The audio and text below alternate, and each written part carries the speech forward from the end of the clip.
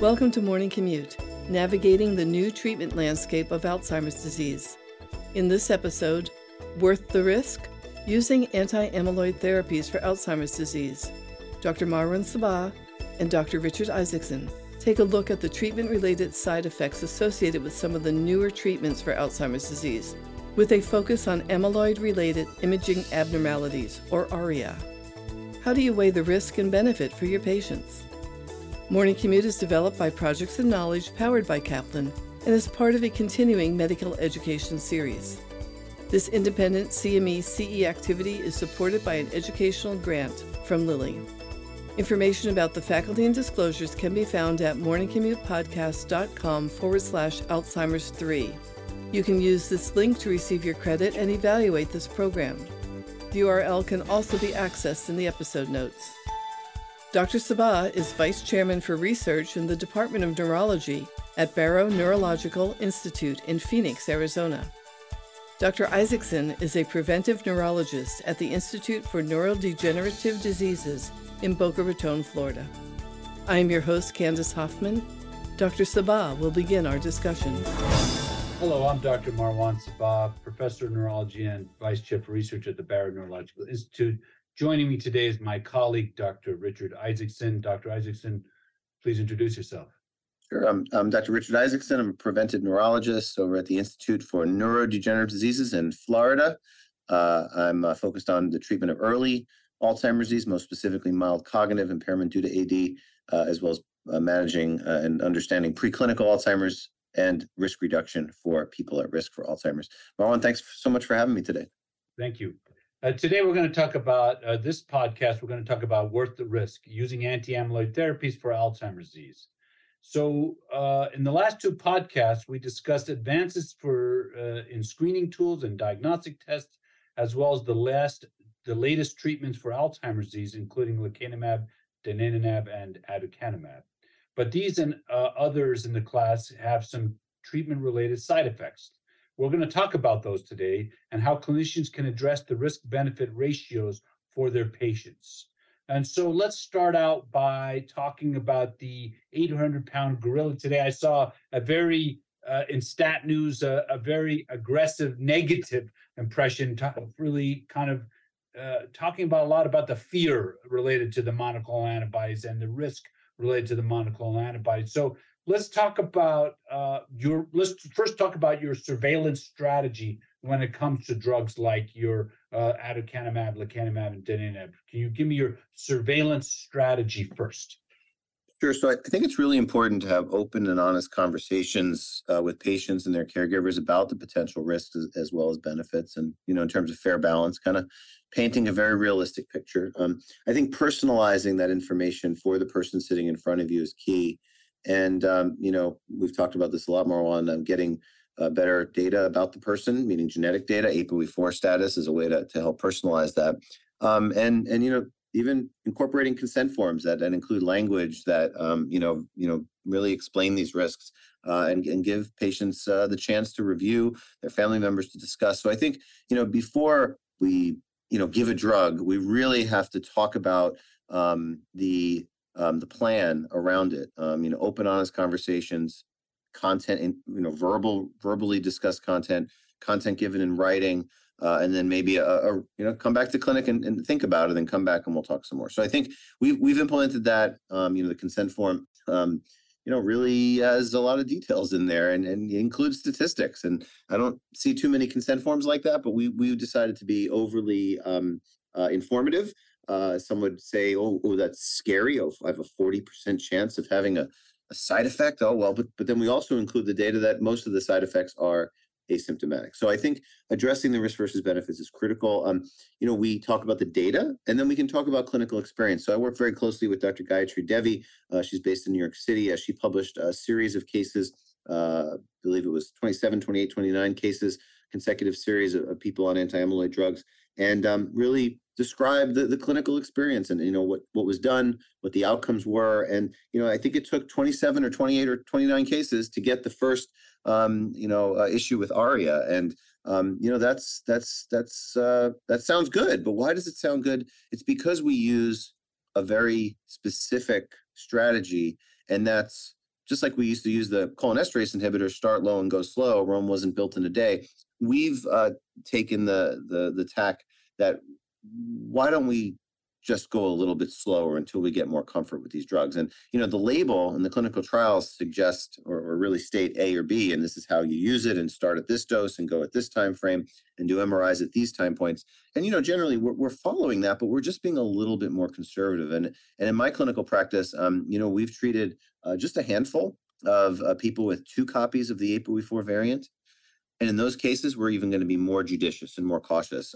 Just as an example, we talk about dose titration, and while if it takes a few months longer to get to a potential maximal dose, may take longer to perceive some sort of disease stabilization or benefit, but that's okay. Is that okay with you? Because it's okay with me as your clinician. Is that okay with the family? And every time that we've posed it like this, the family has been in agreement that it's okay to go slower. And again, this may be more of a concern for people with 2 copies of the ApoE4 variant, or maybe 1 copy. Also depends on the health conditions of the patient.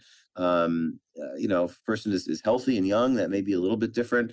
Someone has MCI and earlier stage, maybe you want to be a little more aggressive, although you also have a little bit more time. So I think the dosing strategy really has to be tailored for the patient based on all of these options.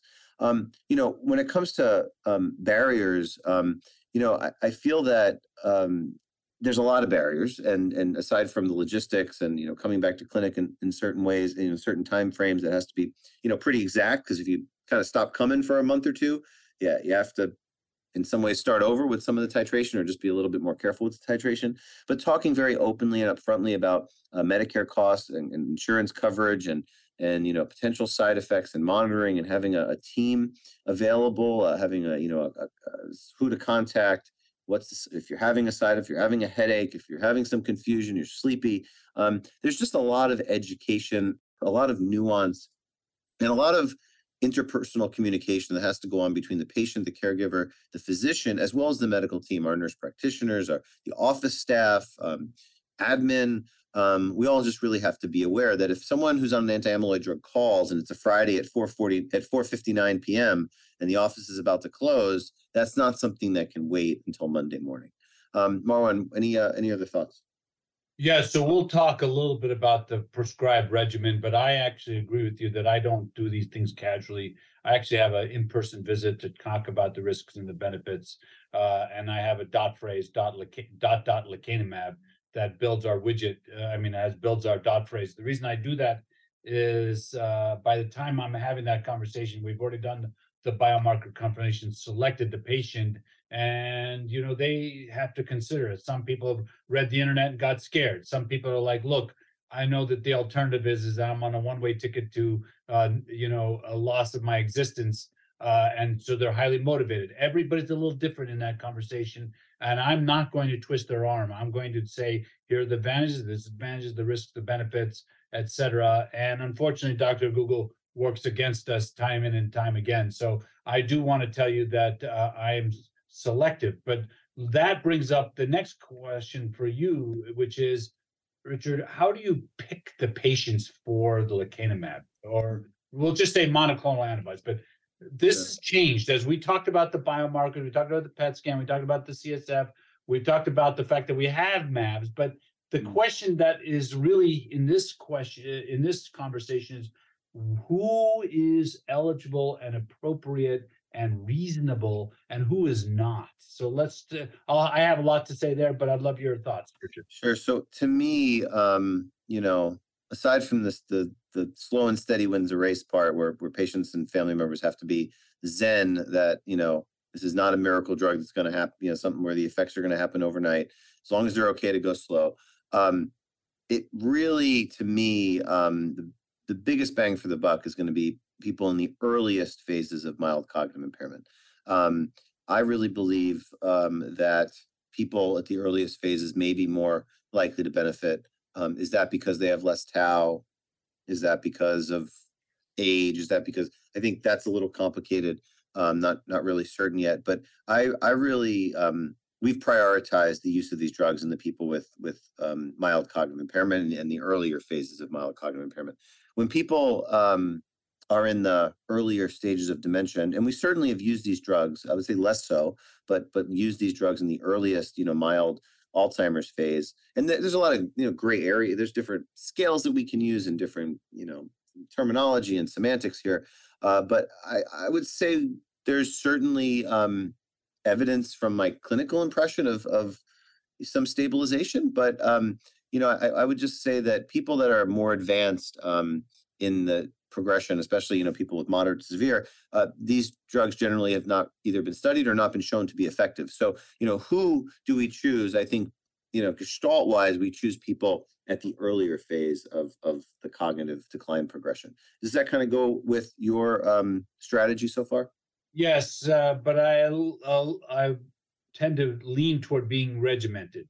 First thing is they have to have amyloid. So the reason I say that is 50% of people with mild cognitive impairment, according to the literature, don't have amyloid in their brain. So they're off the list. Yeah. They cannot have a pacemaker. Pacemakers are an absolute exclusion, particularly non-MRI compatible, which is most pacemakers, non-MRI, because safety concerns cannot be adjudicated through CAT scans, and therefore they must be able to get an MRI consistently. I will tell you, we should talk about this. I am reluctant to give ApoE4 homozygotes the monoclonals. I know you're a little different than I in that regard. I'd love to get your perspective on it. Yep. But the fourth thing that people need to know is, fourth thing, of course, to your point, Richard, is that severity. If they're mild, very, very mild or mild cognitive impairment, I am giving it. If they're, their MoCA's hovering around 14, 15, I'm not giving it. So I have to tell you, we tend to lean toward patients with a MoCA above 20, or, I might finesse it down to 18, 19, depending if I can get a mini mental a little higher. But when they're starting to dip into mid-teens, I'm not giving those patients. And then the last thing that people don't talk about when we have these podcasts and discussions is the screening MRI. The screening MRI is critical. What people have to understand is if they have a lot of microhemorrhages on their screening MRI, that is an absolute no. The cutoff is 5 or less. If they have 10 or more, out. But it's 5 or less that is critical. And so I actually sit with my radiologist and say, quantify, tell me how many microhemorrhages there are. So I'm very, very selective in my patient use, who I use for the monoclonal antibodies to minimize my risk. But I'd love your thoughts. What are you using similar approach, and your thought about ApoE genotyping? Because my heterozygote and non-carriers, no, all day long, no problem. But homozygotes, I've been a little scared to do it. So happy to share. So I think if clinicians think about this in some ways like a funnel, where you first have a clinical diagnosis, MCI, early dementia, then you have the biomarker proven diagnosis, PET scan or CSF or both. Again, can use a screening plasma test, but neither of us feel comfortable, and that's just not really where the field is right now to make a anti-amyloid drug decision based on a blood biomarker. Maybe we'll get there at some point. Right now, we need a gold standard biomarker, and then do the screening MRI, make sure they're eligible and do no harm if they have ARIA E or swelling or ARIA H greater than the number that you suggested with little bleeds. Like, we just do not want to rock the boat and make the ship any more unsteady than it needs to be. So once we get there, and then of course we have that discussion about risk versus benefits, and everyone's on board. We talk about the differential risks based on the genotype. And so if I'm thinking, we have 2 patients who are ApoE4/4s currently on anti-amyloid therapy. So not a lot. This is a small sample size. The majority of people in the cohort on anti-amyloid therapy are ApoE3/4s. So again, this is limited, and this is, again, early days in our field. The first person that had been put on anti-amyloid drug is, I would say, later in the MCI stage, but not early dementia. He still has a really good job. He's a public speaker, and he's been on the drug for over a year. Surprisingly to me, same dose, high dose, whatever. I think on infusion number 11 or 12, he ended up having, maybe 11, I'm not sure exactly. Very recently, he had the first, not infusion 11, but after just around a month 11, he had his first MRI screening that showed vasogenic edema. that was asymptomatic. I thought it was very interesting because the guy was stable. He was doing very well clinically. And in that case, we paused for a little while, and the patient and his wife made the decision to continue. And we did, and we continued. We paused. Again, this is a little unclear. I think there's some nuance here, and there's what the label says, what the family wants, is what the medical team suggests. So it's a little complicated, but I believe we cut the dose in half back to 5, and then he is now soon will be getting back to the 10 milligram dose based on them wanting to be, the patient has autonomy, and the family wanted to be as aggressive as possible. He's doing well without side effects. That is the first patient we treated, to my recollection.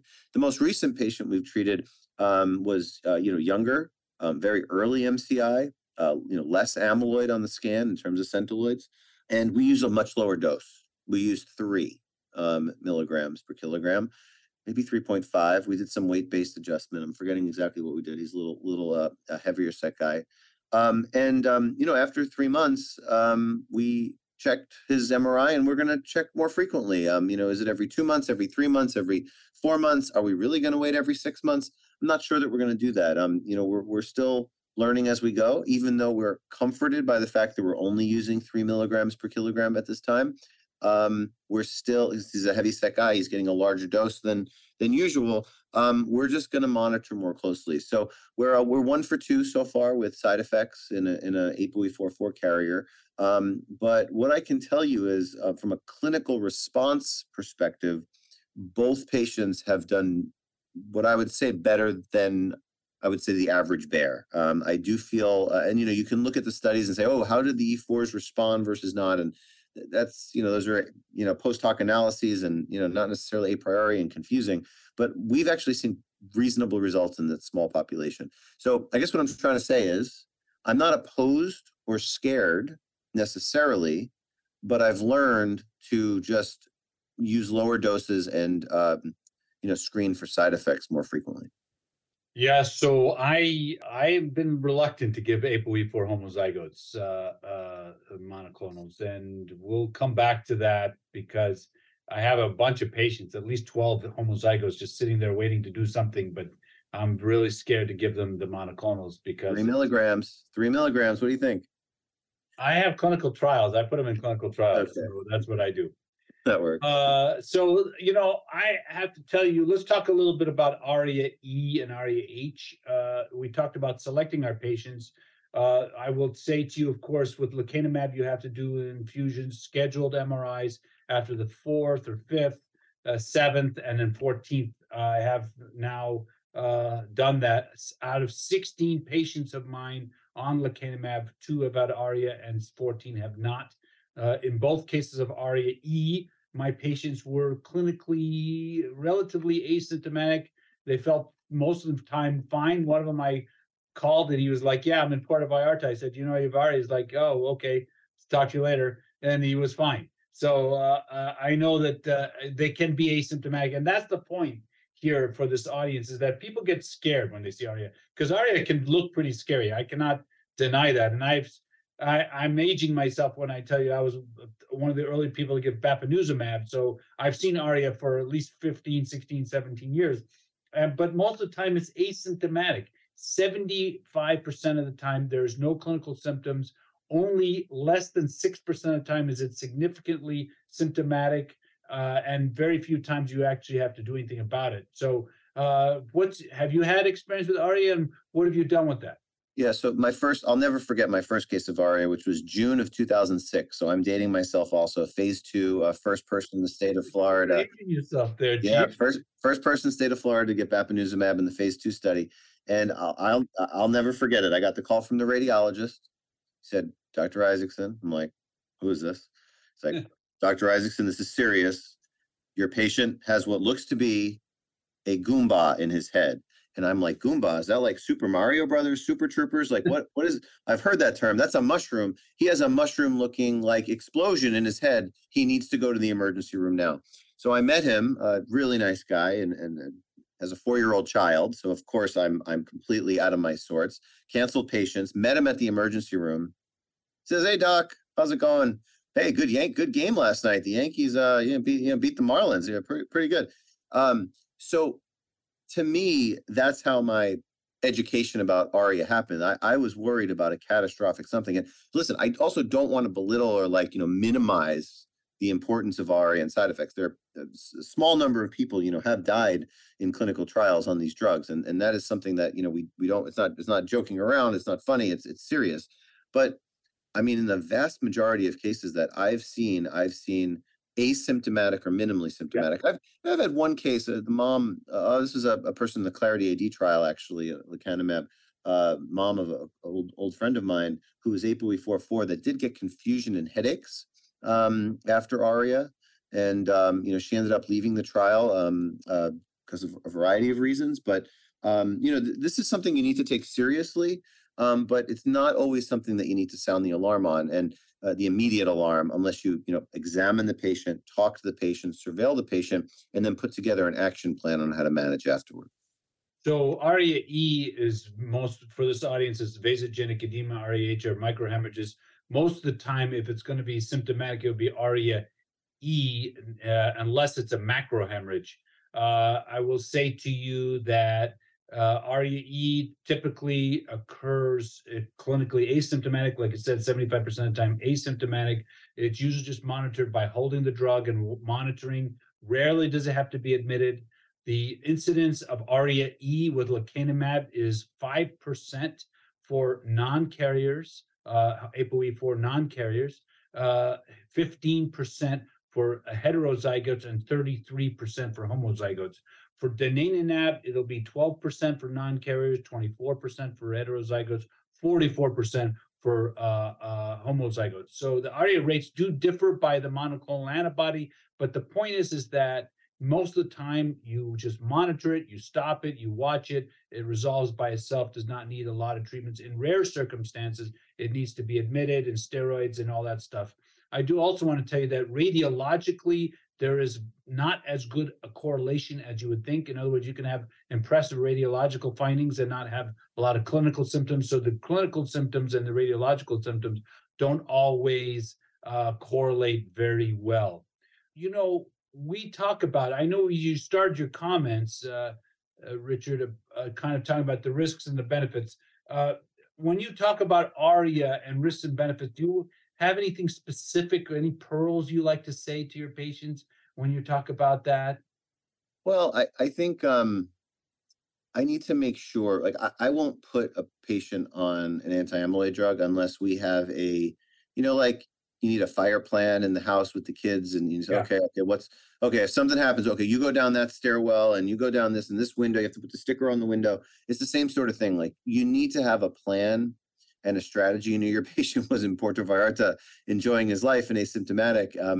And that's good because he was asymptomatic, but we're going to talk through those things. If you're on vacation, if you're here, we've actually literally had these exact conversations before, that yes, it's okay to travel, it's okay to whatever, but we just need to be in contact, because if something happens, within the 2 to 3 days after the MRI, we'd really like you to, be in contact with us. And we try to set a touch point within 48 to 72 hours after that MRI, at least a quick verbal note. With people that have been on these drugs for a while, it can be a little easier, but we try to have a close the loop mechanism so that if the MRI is okay, we can all be de-stressed and we can all kind of go about our business. So we've learned that actually, exactly like you said, when a patient traveled, this was over a year ago, we had a little issue. And actually in that patient was on aspirin, 325 milligrams. Not Plavix, not an anticoagulant like Coumadin or one of the newer Dabigatran or whatever doses drugs. How have you dealt with anticoagulants with anti-amyloid drugs? It's funny. I really wanted the conversation before we wrap up to go in that direction. So the appropriate risk use recommendation for lecanemab was pretty heavy on the no anticoagulation. But when you split the data and look at antiplatelet versus warfarin-like or other anticoagulants, the data is different. So antiplatelet therapy has been shown to have no increased risk of ARIA. In fact, if anything, slightly decreased risk of ARIA in lecanemab. I'm only talking about lecanemab. But the anticoagulation, that's the warfarin, the apixaban, et cetera, the data is neutral or slightly increased depending on who you believe. So the AUR would say don't give anybody with any kind of anticoagulation a monoclonal, but the data says something different. So I would give patients with antiplatelet therapy these drugs, but I'm still kind of on the fence about the anticoagulants. Yeah, I'm. This is we're all learning. We had our first patient on a stable dose of an anti-amyloid drug who had an arrhythmia a year or two prior, and all the workup was negative, and she ended up having what looked to be a small embolic stroke. This is 6 months into treatment, so the family did not want to stop treatment, which I thought was actually interesting, and we're now. She does not have an arrhythmia. We're going to put in another, she's going to see another cardiologist, another test. So, I think as we learn and as we, encounter these clinical scenarios, I'm not sure what we're going to do with this patient because the family wants to continue the drug, but we also don't want her to have a stroke, and we haven't identified the reason for the embolic stroke. So I think there's a lot of learning, and there's risks and benefits with every drug and with every medication. But the take home point here is, we need open lines of communication. We need to document. We need our dot phrases. We need signatures on consent forms, and we need to really talk to the entire family and the patient and make a shared decision making with a multi-specialty team. Thank you, Richard, and that was great. So today our discussion was about worth the risk using anti-amyloid therapies for Alzheimer's disease. Today we talked about selecting the correct patient. Using a screening tool to make sure that they don't have a pacemaker, check their ApoE genotyping, check their microhemorrhages, make sure that they have amyloid not too severe, et cetera. And then we talked about how we would monitor these patients once they start getting the monoclonal antibodies, particularly in monitoring for ARIA-E and ARIA-H. So this has been a very important conversation. I hope you learned something, and thank you for joining us. Remember, to receive your credit and evaluate this program, please visit morningcommutepodcast.com/Alzheimer's 3. You can find all of the episodes in this series and all of our other podcasts on your favorite podcast streaming service, or download our Morning Commute app. Thank you for joining us today.